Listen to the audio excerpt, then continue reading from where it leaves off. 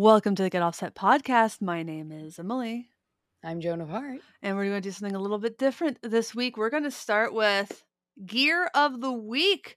And this is actually kind of a gear of last week. But finally, after a month of waiting, Death by Audio has released the Disturbance. You can buy this now. It's awesome. I'm very stoked for this. Yeah, I was pretty excited to not only just get to watch the demo because I saw it mostly at NAMM. I didn't get to play with it, but the fact that you can kind of fix it in the sweep at like any position was actually pretty unique and wild to me. Because like for a flanger or a phaser to like do that, I had never actually seen anything that could do that recently. Yeah, so the gist of this pedal for all of those watching it is a tri-mode pedal. It has filter, flanger, and phaser, and you can actually lock the LFO into place at any place. So that is super unique. I mean, I think we've all seen kind of like fixed filters. A lot of filter pedals have that. You just kind of sweep across the range, or it's like kind of that cocked wah sound. But to have that with to have that with a phaser or a flanger, it's really different because you just think of those two things as always moving. But you can lock in a sound and it can sound pretty cool, honestly. So, it has a couple things like you can change the center point as well of the LFO as it moves, and you can set a width to go so it only is covering like part of that or it's covering a lot of it. So, you can tell that the team is just like, what do I think I've never seen? What have I never seen? What still sounds like musical and cool, but can also be absolutely bonkers. No, definitely. And when I was basically listening to your demo, and I think there was another one that I listened to. I think Death by Audio had one too that I listened to, and like some of the sounds they were getting, I was like, oh, I could definitely hear like the beginning sequence of like Duran Duran's. Was it When You Come Undone? That was like that opening like flanger kind of like sound. Like it. I heard that in the pedal. I was like, oh, that's kind of cool. Yeah, there are a lot of really cool usable sounds. You can get a really nice, sweet, almost chorusy flanger sound. I thought the phaser was really cool. I like phasers. I know you're not a big phaser guy. Yeah, I but I'm usually am not, but hey, yeah. I just haven't found the right one yet, perhaps. I'm not saying all phasers are bad. I found some flange that I like, but Mhm. you never know. I may find the one. Yeah, this is I think maybe the third flanger pedal at least pedal with flanger I've demoed this year, and I think this is one that people seem to have responded best to. So that's exciting. But then again, it had also phaser and filter. Filter, I really liked the filter. I thought I was getting some really cool sounds out of it. My only thing is when I have a filter pedal, I'm really partial to like an envelope style filter versus just a constantly moving LFO sort of filter. Yeah, something that reacts more to picking dynamics as opposed to a sweep. Exactly. And I just love envelope effects in general. Had an envelope tremolo earlier Mm. with the Catalan bread. Their new tremolo, Tremolo 8 has an envelope one. The Laughing Man by Bookworm Effects is also an envelope tremolo. And oh gosh, one of those Dreadbox tremolo has envelope, but I found that to be fairly finicky. So, it's out there, it's a cool effect, but we're a lot of really cool pedals and inventive stuff. So just I think this pedal from DBA is a winner. It's not the first of their pedals that's going to end up on one of my boards, and I doubt it's going to be the last. No. Yeah, no doubt. That's Mhm. listening to when playing the rooms. That's still on my list now. Now that I played it, and I was like, yeah, probably at some point, Death by Audio will probably be in my home at some Oh point. yeah, absolutely, and really, really great crew. So thanks again to them for shipping. Well, I guess handing that to me to demo. Really appreciate it. Yes. Yeah, they actually handed this to me at NAMM, which kind of leads us into our topic for this week. Will mini events take money and attention away from NAMM? I think most notably, uh during NAMM, like the Saturday of NAMM, there was a competing, I guess you'd call it competing, event that had a bunch of, boutique pedal builders. I don't know if any of them were also showing at NAMM, maybe at the boutique No, showcase, but I can't think of ones that were. So no, instead of doing NAMM, unless yeah, instead sorry. of doing NAMM, they did their own thing. And this is not the first time it's happened. It's the first time it's happened at NAMM, essentially, like during it. So basically, piggybacking off of the fact that people are already going to be there. But Mhm. these things have been popping up, like these kinds of events, smaller ones have been popping up around the country. And it's like really not uncommon for like guitar trade shows have existed forever. But I wonder if the smaller events are how it's just going to go moving forward. I think so, and I think it's smart. I've heard other people talking that are builders saying, "Yeah, because some of them went to that Saturday, market little pop up, and they're like, well, we should do that where we are." So, yeah, I think it's probably going to be we're going to start seeing them over the next year or so, and I think it actually is a good solution to the time in between, NAM. And if people can't go to NAM, okay, what's local? Like, what's going on? What can I see? What can I experience? Meeting people, community. I think it's great. Yeah, I mean, these things have to be more affordable for the pedal brands as well. Everyone knows booth space at NAMM is expensive as Oof. hell. Like just really, really, really pricey to the point where like that boutique showcase, a boutique pedal showcase, is just someone buys a large booth area and then kind of sells that space to these smaller brands or however that works. And like it's crowded, nobody can really play anything. People are just kind of standing around. And like for these boutique brands, yeah, I mean, the idea of NAM was to connect brands and the merchants. It's the National Association of Music Merchants. But as that seems to become, frankly, less important, I mean, Chase Bliss doesn't even sell through distributors anymore.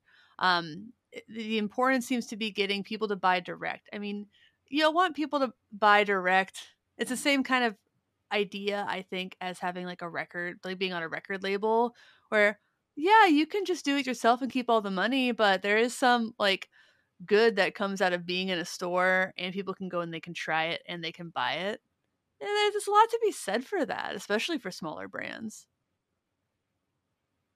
No, I agree. And I think in some of these instances where we have these events that are popping up too, in like, let's say, Chase Bliss having their own unique event where people can obviously experience music, talking, connecting with people, and also, trying out pedals while you're actually at the event. So that's, I guess, their unique way in which they're trying to, I guess, connect more with their customers. But yeah, I do agree. There does need to be a presence in, brick and mortar places so that people that can't go to these events can still experience these pedals. Yeah, I mean, obviously more people are going to be able to go to them if they are like local. But I mean, if you're looking at some of these brands, I mean, usually you are paying for somebody to travel to the smaller show. So that's the flight, that's the hotel, that's the setup, that's paying for somebody's meals when they're traveling. Like that's got to add up. I'm not sure at what point that becomes less tenable than NAM itself, but it has to be a number. It simply has to. So, yeah, but that kind of like it's not just pedal events either. There are other just events in general, and listeners are going to hear more about it in this episode. The Fretboard Summit in Chicago is coming up in late August, and I talked to Jason Verlinde about that. He runs the Fretboard Journal. It's a great magazine, and a series of podcasts. But he and I were talking, and the Fretboard Summit, it is like kind of like a mini conference convention. There are tables with builders, there are educational events, there are entertainment events, and it's a destination thing. So a bunch of people go to Chicago, spend a weekend, stay where they want to stay, and then go to this event during the day. And it is not for merchants per se, but there are merchants there. So like I'm curious to see where that goes because obviously it's being held in really high regard by like Josh Scott, who was there last year, is going to be there this year hosting an Iron Chef style fuzz build off. And again, you'll hear more about that from Jason deeper in this episode. But I like the like events aren't easy to put on. I don't know if one event will ever take over NAMM. No, and I think NAMM is its own entity for, again, like if it was doing merchants, I think it's its own niche right now. I think the evolution of these other shows are also meet their own kind of sphere of your community in which they can coexist at the same time perfectly. Hmm. Yeah, I mean, it just I think it's likely that NAMM will just not be as big as it was.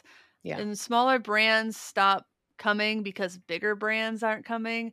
Really, there's two ways that could play out the bigger brands not going.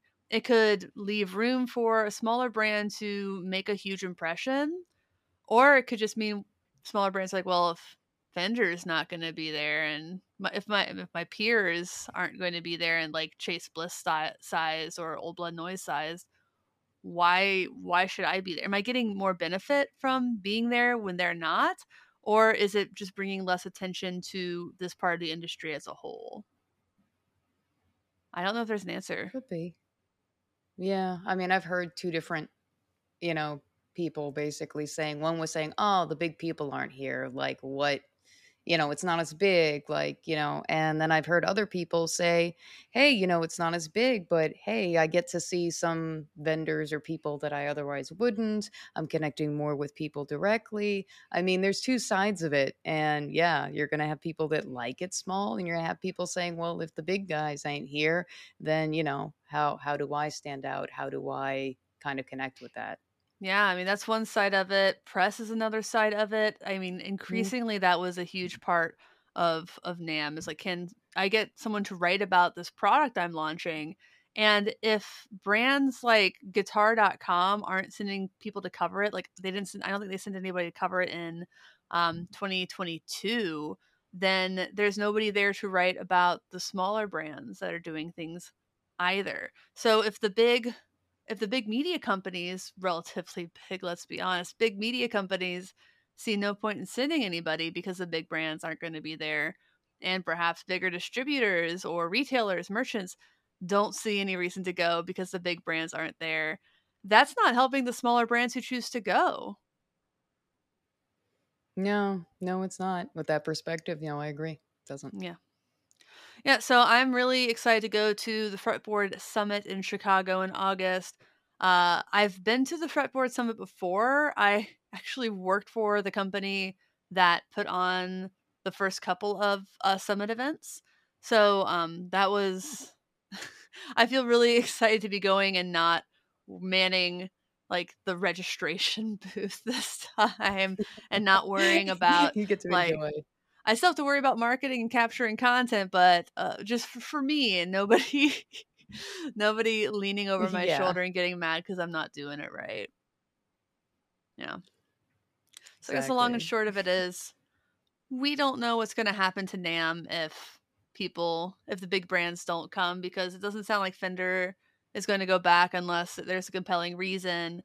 And if that causes some sort of like butterfly effect that goes through, and then the medium brands and then the small brands, it might just be this kind of disjointed weekender kind of situation where a bunch of pedal brands and a couple guitar brands take over a brewery on a Saturday from like 10 to 5, and you go and you dick around with stuff.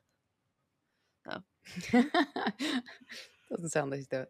Doesn't sound too bad. no, it doesn't sound too bad. It sounds like low key fun, and sounds like you're probably going to be more likely to talk to people and play things. So, I Yes. yeah, those things are cool.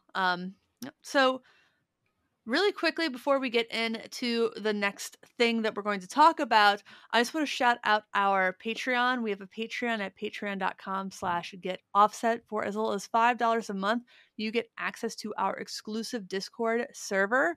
And Patreon supporters of all levels are going to have more opportunities to participate in the podcast itself. So we have the $1 level, 5, 10. Please consider checking those out if you enjoy the channel. Yeah. What else we got? Oh yeah, super chats. If you're watching this during the premiere, you can drop a super chat in the chat. Always appreciated, never required, never expected. Just surprising and Thank delightful. you. It's a fun way to fun for us to support the channel. If you're watching this later, you can drop say thanks below, and those are both on YouTube. If you're listening elsewhere, Patreon's probably the best way. I believe if you're listening on Spotify, there might be a way to drop us a couple bucks as well. But your support is Oh, yeah. always, always appreciated. Please like, comment, subscribe, leave a review where you can. Thanks, guys. Thank you so much. All right, well, let's talk about some current events. Currently, you might have noticed the format of the podcast is changing, and if you listen to my 6-minute or whatever spiel a few weeks ago, Yep. you know it's coming. Obviously, if you're watching right now, it's not like this huge dynamic change. I don't think. No, just trying to make things go a little bit faster, a little more segmented, not trying to pick one topic and stretch it into 45 minutes. Yeah. No, we're doing it for you. Yeah. I So, think this is gonna work better. Yeah. Because I mean, again, like in these kind of conversations, when they're short conversations, it can be focused. It can be a little bit more to have a conversation in which we are getting to the point of things rather than, yeah, trying to stretch things on. yeah, nobody wants that. Maybe some people do. Joe Rogan has lots of listeners, but I'm not Joe Rogan. Yeah, so we're going to talk about some current events now. Some of these are probably more current than others. But yeah, so the new format of the podcast is the first thing we want to talk about. Yep. Diamond Petals relaunched. We knew that was coming. Yep, and it was nice to see that lineup because yeah, they were gone for quite a while and didn't know if they're coming back. But was it Solid Gold Effects? Pretty much Mm-hmm. bought them is what we heard, and then them coming back being in the smaller enclosures, which is great for saving space on the board. Yeah, people were, I don't think, expecting that. I think most people kind of expected almost part for part recreations. The smaller format, I think it's smart. I think it's generally smart Yeah. when you can make something smaller to do so if it doesn't affect the quality at all. No, and that is the important part. Like in watching some of the demo stuff and reading some of the stuff on their website, the memory lane even seems to be, I guess, a little bit alteration from the original, but it's supposed to still hold true. You know, obviously the heart of that sound. But other than that, I mean, at the prices that they have going for it, I think it's pretty much comparative to what's out there. Yeah, totally. So, good for Solid Gold Diamond. Still don't know if it was the biggest gear news of last year, as they touted, but definitely made a splash. So, another cool thing is Fender released the Steve Lacy signature Stratocaster. So he's been taking Yes. the world by storm a little bit. It's really cool to see what the new generation of, essentially pop stars who have guitars is looking like. And it's not Hmm. really like fast metal shredders or anything. Like Steve Lacy is like, I would call it relatively bedroom pop. I don't know really how to Yeah, describe when the I was sound. listening, kind of sounds like I guess you'd kind of describe it as like psychedelic R&B in a Oh sense. yeah. Yeah, that's good. I've only really seen him on SNL, and I thought it was good. Uh, I like that one of the selling points was a backplate featuring art by Steve Lacy, and it's just like this weird little goofy Yeah. doodle a kindergartner could make. I'm like, that's cute. I thought it was great too. Yeah, I think the burst is a fine choice. It's just like kind of a two-tone burst, just nice enough. I thought it was interesting On the back, though, it almost feels like there's a different color, like a pinkish tint on the back, too. It's like it has the 3 on the front, but it looks like there's kind of a pink kind of tint on the back. Oh, it is a tri-colored Mhm. burst. I don't know why I thought it was two. It's It's just like it's a very tight. It's called the it's People hard, yeah, Pleaser. it would yeah, with the photos online, it was kinda hard to see, but then when I was looking at videos and they flipped it over and I was like, "Oh, it is definitely Oh, kind of like a shit. pinkish." Yeah, it is like it's Mhm. yeah, it's more And of that's a why that yeah, back plate pops. Yeah. yeah. Yeah, so it's got the neck plate is the weird little doodle of a face, and then the plate covering the tremolo system, it is like a Mhm. green and yellow checkered kind of thing. It's got a signature on it. One thing that I thought was kind of interesting stood out to me was it's got the noiseless pickups, and I'm sure it's part of the R&B thing. The her signature Stratocaster also has noiseless Yeah. pickups. The I'm sorry, the Performer 2. God, what is that called? The Made in Mexico series that I demoed. Player Plus. The Player Plus Yeah, guitars the had flip. those noiseless Mhm. pickups as well. So it seems like Fender's really pushing those in. I think they sound fine. Like I have no beef with how those sound. Do I think maybe like just set of Seymour Duncans would sound better? Probably. Yeah, with this model, the signature, the player plus is pretty much what they took the foundation of that to, like, build it off of. So, yeah, the noiseless being in there would make sense. Yeah. And it comes it's for sale for $1,400. So relatively affordable, I guess. I don't know. Yeah. I don't know I mean, how it's expensive. it's a little cheaper than the my Am Pro when I got it. So, yeah, I mean, it's a little bit Yeah. cheaper. Not by One much, but, one thing I find mighty cheesy about this guitar is, and I just always think hmm, that this is cheesy, the inlays with the two dice. on the 12th fret. Yeah, and then they're both sixes. So that's a little cute, but at the same Yeah. time I'm like, eh, Yeah. eh. Not really my thing, but really cool that he's got a signature guitar. I really think it's great that they're picking some younger artists. Obviously, it's important to keep younger people interested in playing guitar, and signature models with people like her and Steve Lacy. Great way to do that. Yeah. No, I agree, and I like the fact that this one has the unique feature of the fuzz circuit built in, with a little switch. The extra tone knob is basically like the button that you push in, and once you kick in, the fuzz knob, which is the other tone knob, you turn it to control obviously the volume of the fuzz, and then the other tone knob is actually then switches its function and turns into obviously light or dark for the fuzz circuit when it kicks in, and it's a built-in effect into a Fender guitar. So that I thought that was pretty neat. I fully forgot about the fuzz circuit in it. I thought that was the best part about it, like, Now that I was really like, want "Yes, one. built-in effects, yes." Because Dear again, I think of, like, Fender, when I think of yeah, you right now. Send me right now. I gotta try it. I gotta try it. Okay, I'm sold. I'm Fender, I should pitch. One thing I'm not sold on was Morley's tribute to Tina Turner, which they have Oh, thankfully and no. smartly deleted. You tagged me in that, and first I was like, "What the fuck am I looking at?" Yes. But obviously, Yes. Tina. Sorry for the late night, like, tag. I didn't even see it till the next day, but Tina Turner sadly passed Yeah. away at the age of 83 in Switzerland. Obviously, she's an icon. Very RIP. famously, um, was in an abusive relationship with Ike Turner, Mm. who, obviously Ike, very important to the history of rock and roll, absolute piece of shit, real d Yeah, bag. as a person. Seemed like I've watched interviews with him. It doesn't seem like there was a lot of redeeming factors about it. Him as a person, and Morley decides to do some sort of tribute. And it's more like it really sometimes these tributes come across as how can I make this about me? And they didn't just make it Yes. about them.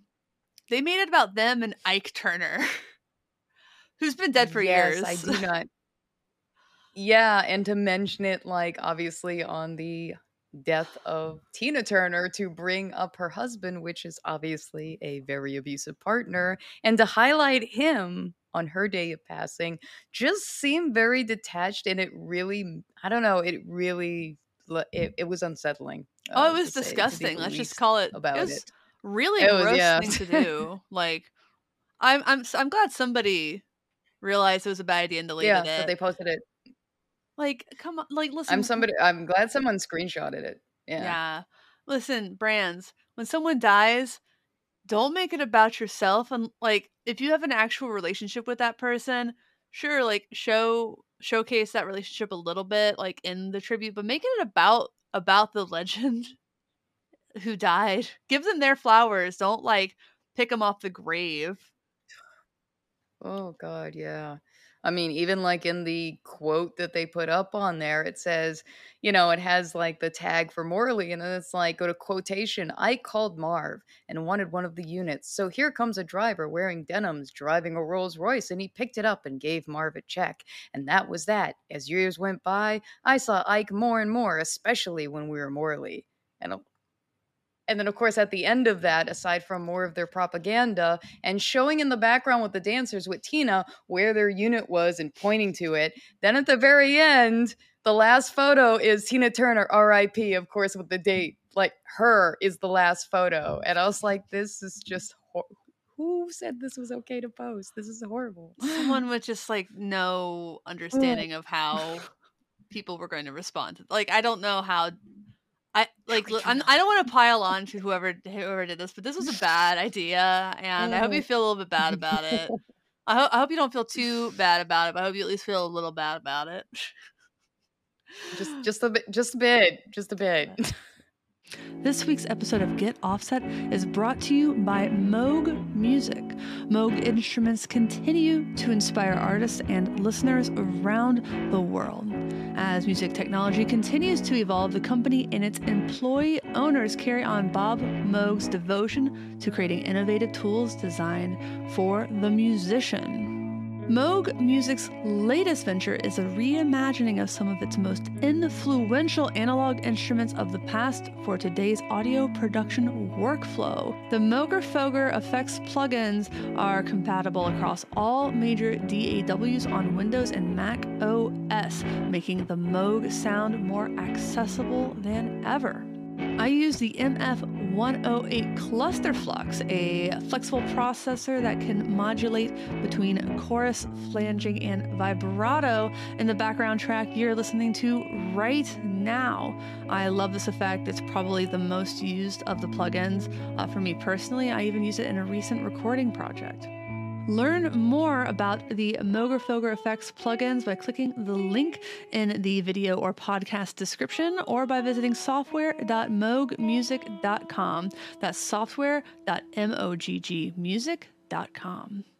So thank you again to Moog. Really appreciate them sponsoring this podcast. Again, please check them out in the video description, show notes, wherever you are listening and or watching this. By the way, there's a YouTube version if you're listening. Cool. Well, now is kind of damn. I stepped on my in-ears. Now is something that we're going to do. It's kind of new, and it's one of those Patreon perks I was talking about earlier. We are going to do one of these, hopefully every episode, a game, and that game is going to be brought to us by either a friend of the show or a Patreon supporter who is both a friend and a Patreon supporter. So, Joe, are you ready? Do you have this pulled up? I have it pulled up. Okay. So I'm going to open the video, and I'm going to hit pause. And I'm going to put it on the screen over there. It's going to take so much more editing than I'm used to. All right. So is the gist of this game is overrated, underrated. Yes, I stole this from Pitchfork. They can't own it. You can't own that. Come get us. Yeah, just it's overrated or underrated. Maybe not. Maybe. I think that Pitchfork as a whole is overrated, and I think that segment that they do on YouTube is underrated. So let's go ahead and let's do 3, 2, 1, play. Hi, Emily and Joe. Thank you so much for having me on. I'm Josh, and I was wondering which of these things do you think are overrated or underrated? The first is top jacks on pedals. Some companies put the jacks on the side, and others, like Earthquaker, put the jacks on the top. Do you think that's overrated or underrated? Top jacks overrated. I'm just gonna go ahead Mm. and say it. I think top jacks are overrated. I don't care. I don't care. I simply don't. I simply don't care if a pedal has top jacks or side jacks. Half the time, I feel like the pedal itself has top jacks, and then the power supply's on the side anyway. So then that's doubly like you talk about top jacks, and then you put the power supply on the side. Stupid, like it shouldn't matter that much. So it's already going to be spaced. Another thing I think is overrated about top jacks is it encourages people to put their pedals way too close together, especially some of those pedals have a small format and then two foot switches, and you're already kind of pushing it with that form factor. And then you add top jacks, you squish them close together, and you probably have like two pedals in a row that have like tap tempo on the left and the bypass on the right. That's asking for accidents to happen. I will die on this hill. And I feel like you disagree. Okay. I mean, you made all your points. They are very valid. We live in two different, spheres of gear kind of use, but I think they're underrated because, again, I appreciate being able to get a little bit closer together with the obvious, inclination to try to put them all on my board. And if I run out of room, that's probably a bad situation. Um, Especially when some are longer than others. I wish I had more room. I have met the inconvenient aspect of running out of room recently. But I don't mind the jacks being on the side. I like them on the top because then it's a little bit more hidden. It looks a Mhm. little bit cleaner or neater as It opposed to some of the ones that. absolutely looks cleaner. I'm not going to disagree with that. I will if anyone's ever seen me post a board that I put together for a show, knows I don't give a shit. I don't care if it looks really nice and put together. I threw it together I that guess my morning. I guess I have a little bit more of an OCD that kicks in when recently I've had wires because I have pedals like sideways now because of routing, and like cables are like over and under, and it's driving me fucking nuts like seeing that, and I'm like, that I do. Sideways, then you got sideways pedals that have top jacks. So then if they were on the side, it would be like top and bottom jacks. You see? You see what I'm saying? If it was on the side, if you had some pedals where it's on the side, it's again like I don't care. I just think like if the pedal's good, listen, if it's wide like this, top jacks, Mhm. sure. But it's probably can create the need to make the pedal bigger because you got to fit them in there. I know it's not always a problem, but some of these pedals have a lot going on inside, big circuit boards, and you got to Oh yeah. figure out how to make them top tracks too. Just make the pedal the way it makes sense. Well, I mean, I understand that, and yeah, if they could find better ways and larger pedals to do that, hey, great. But in the meantime, all the larger pedals have the top jacks, and then to try to get them in a row, like let me complicate my own life, Emily. Like, if I want to complicate my life, which I historically do, just look at all the animation thing and all that I do. I probably could make a normal demo, but no, I have to be extra and I have to overcomplicate myself and animate them. So I like to make myself, I guess, a little complicated. And that goes to the pedals too and my Yeah, OCD. I gotcha. I gotcha. All right, let's hit play and watch the next one. Okay, next thing, overrated or underrated? Variable voltage on pedals. My Wampler Pantheon, I can use 9 to 18 volts through the pedal, and they claim that the higher headroom makes it sound clearer. Do you think that's overrated or underrated? You take this one. You start. All right, you take it. All right. I think the 18 volt is overrated. I mean, I have a MXR 10 band, I think they can do the 18. I have a Earthquake Devices tone job that has the, more headroom of being able to do the 18 volt.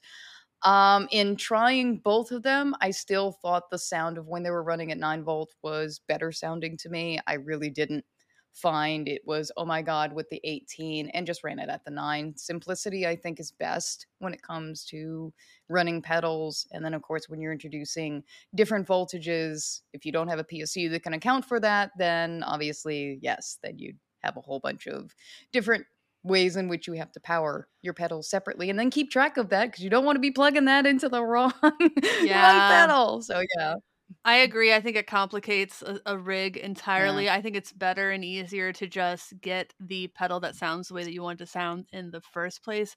It'd be one thing if it was like a switch where you put 18 in and then you can, toggle it on to take away or add headroom. But the truth is, like, it's only going to do one or the other anyway. Just get the one that you want, that works the way you want it and sounds the way you want it in the first place. I think it's highly overrated. I've never even done it. I've never even tried because my power supplies are all 9 volt. I think I have one or two that can do 12, maybe one that can do 18. I don't care. It's one of those things, like, just get the pedal that sounds the way you want it to sound in the first place. What I think is underrated is the Believable Audio /29 pedals whatever power input, where you can plug whatever the hell you want in there within reason, and the pedal is going to work the way Jesse intended. I almost said the way God intended. But, I mean, they're kind of close in have you ever seen with making pedals? I haven't seen them in the same place. I haven't seen them in the same place either. No. We're asking the hard questions today. So I think that one is a consensus. We both think they're overrated. And just for everybody listening or watching, if you're listening on Spotify and disagree, let us know. Send us a message. You can send us a little voice recording there too. If you're on YouTube, drop a comment. Tell us, are we wrong? How wrong are we? Be honest. But I think that one is pretty clear. Okay, next. Coil splitting on humbuckers. A lot of guitars that have humbuckers in them, usually there's a knob or a switch that you can flip and it splits the humbuckers into a single coil. Do you think that's overrated or underrated? I have several guitars that do this, and I use it with some frequency. I think it's underrated. My thing is, I don't think it ever sounds just like a single coil. I think it gets close, but not like, there's something always kind of like something weird about it that I can't place. But that being said, I think it's great, especially if you don't want to bring multiple guitars to a gig, but you still want to get a couple different sounds. Like, I'm a big fan of doing the weirdest wiring stuff ever. That's why I'm such good friends with Sean from Gun Street Wiring. Not an ad. Yep. So, yeah, I think it's underrated, and I think everybody should play around with stuff. Oh, another cool thing is Seymour Duncan has the Hyper Switch now. So you can, it's basically a solderless 5-way switch for a guitar. And, like, say you have a Strat and you have 3 humbuckers that are made for single coil sound. Like, you can split any of those. You can put them in and out of phase. Just with, like, programming it on your phone, and then you save on the guitar itself 5 different presets. So instead of, like, the 5 position being the bridge, it's just whatever you want it to be. So those are two cool things that I just think everybody should mess with the wiring in their guitars. I'm huge proponent.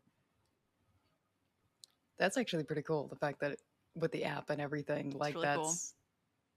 That's pretty neat. Yeah, no, I'm on the same page as far as it being underrated. I have no arguments to make. I also think that it's really great to have a different sound, and it being not exactly like a single coil has that unique characteristic that has that slightly different aspect. And yeah, you're not taking multiple guitars. I've seen bands where they have like a row of guitars like on the stage. I was like, oh my God, imagine afterwards anyone having to break that down, bring that, things get lost. Like, yeah, I think keep it simple. Yeah, keeping it simple. All right, I think we have time for one more. 3, 2, 1, play.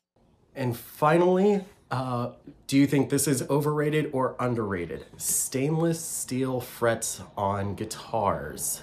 They claim that that stainless steel frets will last longer and you won't need to polish or level them nearly as often as you do nickel alloy frets, but they seem to be on more expensive guitars.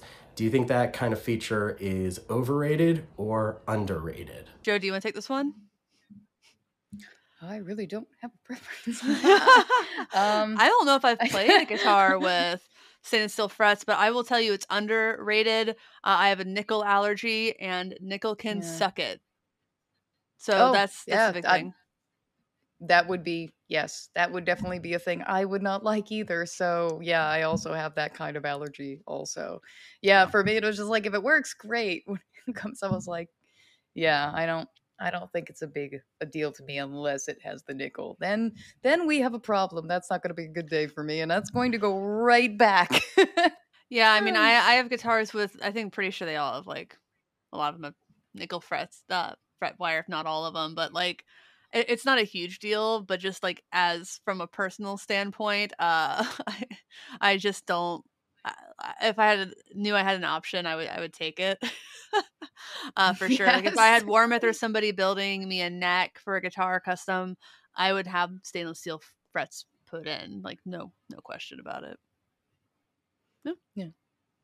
Well, thank you so much, Josh. That was awesome. Josh is a supporter of our Patreon. Again, patreon.com/getoffset if you'd like to get in on the action. Next, we're going to do something a little bit different. Joe is going to leave us, and we are going to be joined, I'm going to be joined by Jason Verlinde of the Fretboard Journal for a conversation we had earlier this week. Welcome, Jason, from the Fretboard Journal to the newest version of the Get Offset podcast. Thanks for having me. I'm excited to see how it all unfolds. Yeah, I do think it's funny that we're clearly both in Seattle and doing this remotely, but it's easy. It's easy, right? Anytime you want to come by and do one in person, we can. Is it in the same space? Yes, I'm in the same space. The Fretboard Journal has been in the same space for like a decade. That's awesome, because I thought that building was for sale and definitely not going to be. It has been for sale. It's changed owners. It's changed management. It's as infuriating as ever, but it's my home. Hey, at least it hasn't turned to condos. It's true. That's true. That's exactly what Ballard needs. Well, I brought you on because I wanted to talk about something that you're doing that's really cool and that I've actually been a part of before, the Fretboard Summit. So for everybody, the Fretboard Journal is a great magazine, actual print magazine that comes out, I believe, quarterly still? It's quarterly, yeah. Yeah. Every few months, a little mini coffee table book shows up in your life. Yeah. It's pretty great. I've written for it. I've purchased it before. I think I have the second issue. I bought that when it came out because that was one with Nico Case on the cover, right? That's a collector's item now. Yeah, that sells for big bucks on eBay. Really? Okay. Yeah, okay. Yeah. Well, I told you about my home renovation woes. So yeah, there you go. I'm keeping Start flipping magazines. Yeah. Start flipping of all the things to flip, man. Normally people just give away stacks of them. Like at a guitar store, you'll just see a big box with a bunch of old issues of acoustic guitar. And I'll be like, well, let me just see which ones of these have songs I want to learn. There is a healthy resellers market for Fretboard journals, which is kind of strange. It's ebbed and flowed. Sometimes the pricing has gotten ridiculous, but yeah, people do horse trade magazines, or at least this one. Do you know which ones are the most valuable? I assume issue 1. The first one is the first one, and then occasionally you'll get people trying to sell like a complete set, which just seems like a crazy thing of like 65 pounds of magazines or whatever it is, for like $1,000. And I think some people have done that, but yeah, the first issues have sold for like $100, $200. I don't know. Gosh, can you imagine? I don't keep track. I don't have any. I mean, I have like one. Can you imagine buying the full set on eBay and then paying whatever media mail is and then getting it like 4 weeks later? No. The whole thing, as somebody who deals in shipping like printed products for my living, like the idea of getting a box of all of them at once is just very overwhelming to me. Yeah, no kidding. But yeah, the Fretboard Journal, that started in, was it 2016 was the first year or 2015? No, 2005 is when the Fretboard Journal started. Oh, the Fretboard Summit. I'm sorry. Oh, Yes. Yeah, the Fretboard Summit was, so we started the magazine like 2005, started launching, doing podcasts and stuff. And then I think it was 2016 and 17 were the two first attempts at creating this sort of like guitar gathering where anybody could come and meet people from the industry and see some amazing players and hang out and talk to brands. And we did that twice with you at your former employer. And then we just sort of shelved the idea. It was like a huge undertaking. It was frankly not a way to make any money at all. It was sort of a money losing endeavor. Yeah. And it was fun and gratifying. And we had like incredible players, Molly Tuttle, Bill Frisell, Joe Henry, Blake Mills, like all these incredible people showed up at the first two. But it was really just a difficult exercise and really hard. And so I had put the whole crazy idea on pause. And then in the middle of the pandemic, the Old Town School of Folk Music reached out to me, which is this incredible institution in Chicago that's been going on for decades and has like 2 buildings and multiple theaters and a bar inside. And like, it's got all these classrooms. It's a working music school, one of the biggest in the country. So they have dozens of soundproof rooms that are kind of perfect for a guitar hang. And when they approached me, and I, as much as I was like, never again, when they approached me and were like, oh yeah, we have all the microphones, all the guitar stands, everything is just here, turnkey. We have a stage. You don't have to build a stage from scratch like we did the first 2 times. It was an irresistible offer. And so, yeah, we're doing it again this August. It's going to be the 3rd weekend in August in perpetuity, but it's like August 24th to 26th, 2023.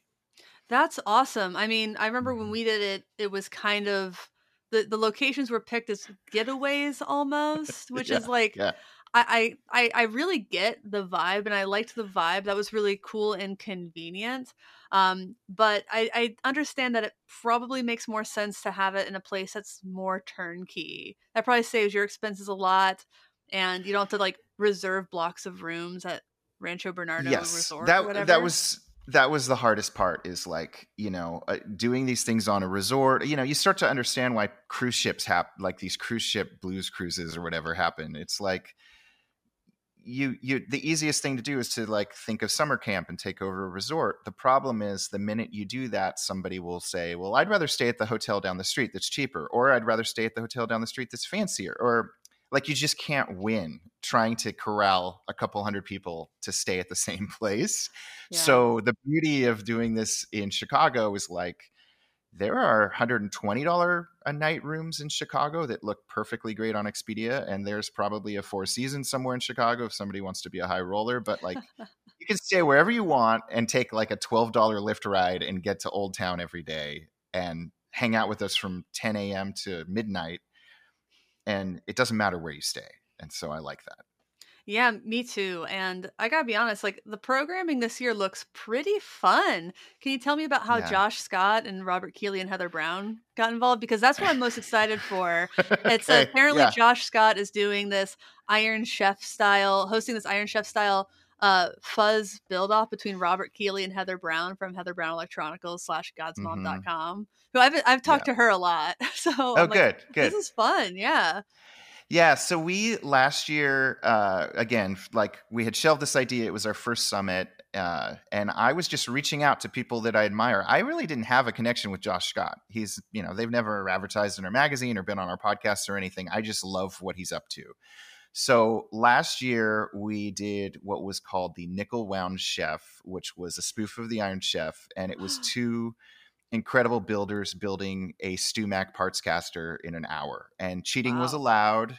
There was there were soldering stations. There was all sorts of random tools. And the 2 competitors last year were Creston Lee of Creston Guitars out of Vermont. And then sort of the underdog, the dark, whatever, was Duncan Price, who's Disco BB on Instagram and does all the crazy fretless Sustainiac guitars for Blake Mills and Mason Stoops and stuff. Wow. And Duncan is this like incredible, like mad scientist when it comes to guitars. So I knew he would come up with something super cool. And I invited Josh to give a talk at last year's summit, which he did, and it was amazing. And then he was also a judge for the Nickel Wound Chef. And I think he was kind of floored by the quirky, nerdy, fun nature of the Fretboard Summit. Like, he had never, obviously there's not a lot of events like this. There's kind of nothing like this. And he was just like, this is incredible. And to hear him say that, because he's seen it all, was kind of cool.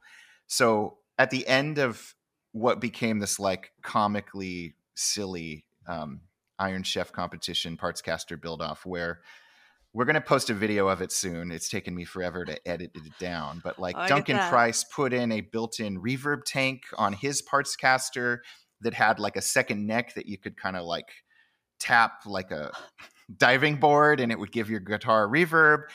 Creston made a baritone that's actually behind me somewhere.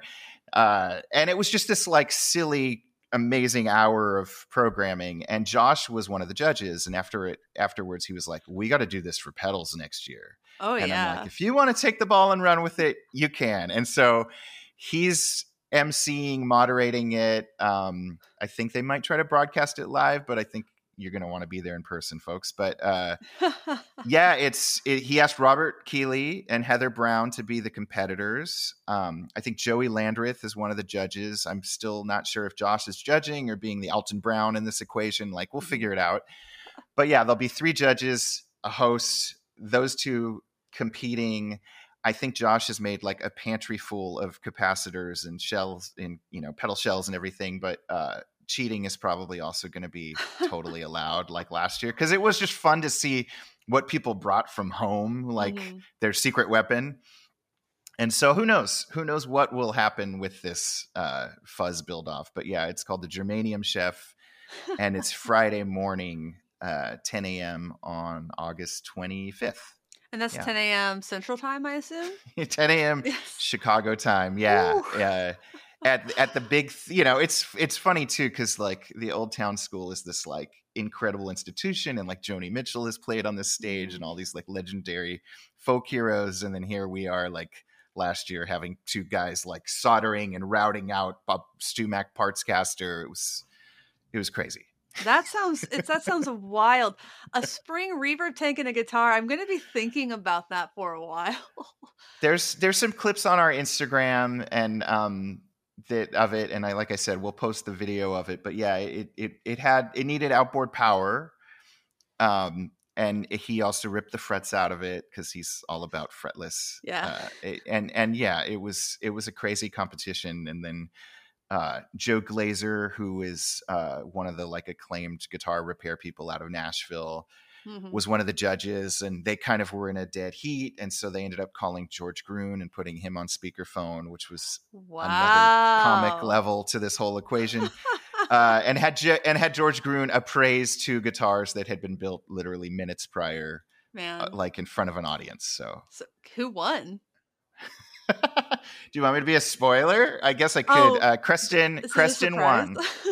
Creston won. Well, we never officially announced it, but yeah, Creston did win. Yeah. So you're announcing it right now. Creston Lee won. You guys have the scoop. I'm sure somebody on Instagram has mentioned it before, but yeah, Creston, after a kind of a dead heat, they decided that guitar was slightly more practical just a little bit than Duncan's creation. But Duncan's creation, by all accounts, was bonkers. Duncan's creation. It's just like this Frankenstein's monster. Yeah. And they both started out as like 2 Stumac, whatever the cheapest offset kit. Like I think they were on sale for $180. Like, nice. You can, and it was amazing to watch both of these guys compete. That's awesome. Well, that sounds like so much fun. I really can't wait to see what the Fretboard Summit has in store for this year. For everyone wondering, I believe tickets are still available. Yeah. We have 3-day tickets that are like, we're calling them all access tickets that get you into every workshop, the thing we just talked about.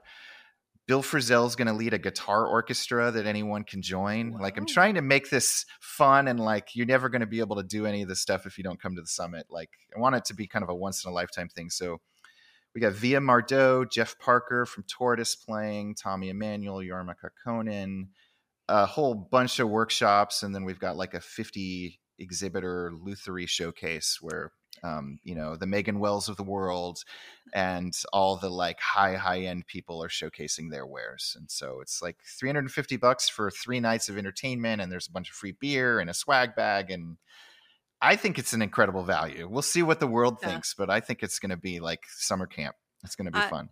That sounds really fun. I'm really looking forward to going. I'm going this year. I know some other great people are going who I probably can't talk about. Trying to convince my husband to come. I think he'd enjoy. The more the merrier. We're going to put you to work. We're going to have some like live podcast booths too, which is going to be fun for folks who, in the world of guitar media, to just be able to broadcast from there. It'll be fun. That's going to be so cool and fun. Again, it's the Fretboard Summit. Check the show notes / video description for a ticket link and all of that. And thank you so much, Jason. It's been a great chat. Thank you, Emily. I'm a huge fan. That means a lot to me because I was just doing your marketing for a hot minute. So yeah. It's funny how these things come full circle, but I love seeing what you're up to. Thank you so much. Of course. I really appreciate it. And until next time, it's Jason and the Fretboard Journal. Welcome back, Joan. It's good to have you back for the end of the episode, the first of this new format. Really quickly, thank you to everybody for watching. I really appreciate that. Let us know what you thought of this episode, this kind of idea, this new thing that we're doing in the comments. I'd love to get your take on it. I know some of you sent me messages that you were sad that I was changing the format. I hope you don't think anything has changed too severely. Just trying to pack more fun into 45 minutes to an hour. But I know you've got something for me as well as all of the viewers and listeners. Yes, I do. I scoured the internet and looked for a piece of trivia to leave with everyone today. So what I'm asking is, before the Bigsby, what was the mechanical vibrato system in use, and what electric guitar was it first installed on? Ooh, that's a good one. Okay. So obviously everyone watching and listening can look it up. I really implore you to put your guess in the comments before you look it up. Please. Please do. Please don't ruin it for yourselves. If you're watching or listening on Spotify, I'm going to put a poll and give some options so you can put your guesses there. I have some suspicions. I don't know. I don't know if I want to start giving my guesses. Pray tell. Tunatone has a palm vibrato system. That's kind of, and I know Bigsby's were also kind of based on guitars with floating tailpieces where you could move the tailpiece with your hand and you would push against the body of the like the spot between the strings and that tailpiece. So my guess is a palm vibrato unit. I'm going to do some more thinking. I have no idea what guitar that would be on, but we're going to have the answer at the end of next week's episode. So everybody tune back in for the official answer. So to everybody out there, as always, please like, comment, subscribe. If you dig this, leave a review on iTunes. Check out our merch. Check it out at podcast.com/merch. Check us out on Patreon at patreon.com/getoffset. If you're listening to this, you can watch it on YouTube. We have live premiere chats that go with this episode pretty much every Tuesday at 7 Eastern, 4 Pacific. So check that out. Usually Joan and I are both in it, sometimes just one of us. So yeah, always fun group. I love it. Yeah. Still a couple minutes to get in your super chat if you're watching during the premiere. If not, that's cool too. We appreciate it. And I do always look forward to the weekly kind of like live chats and hangs. Like, it's like, hey, how's it going? Like, I love that kind of direct interaction always. Totally. Real time. So to everybody out there, thanks for watching. Thanks for understanding. Until next time, my name is Emily. I'm Joan of Heart. Goodbye. Be seeing you.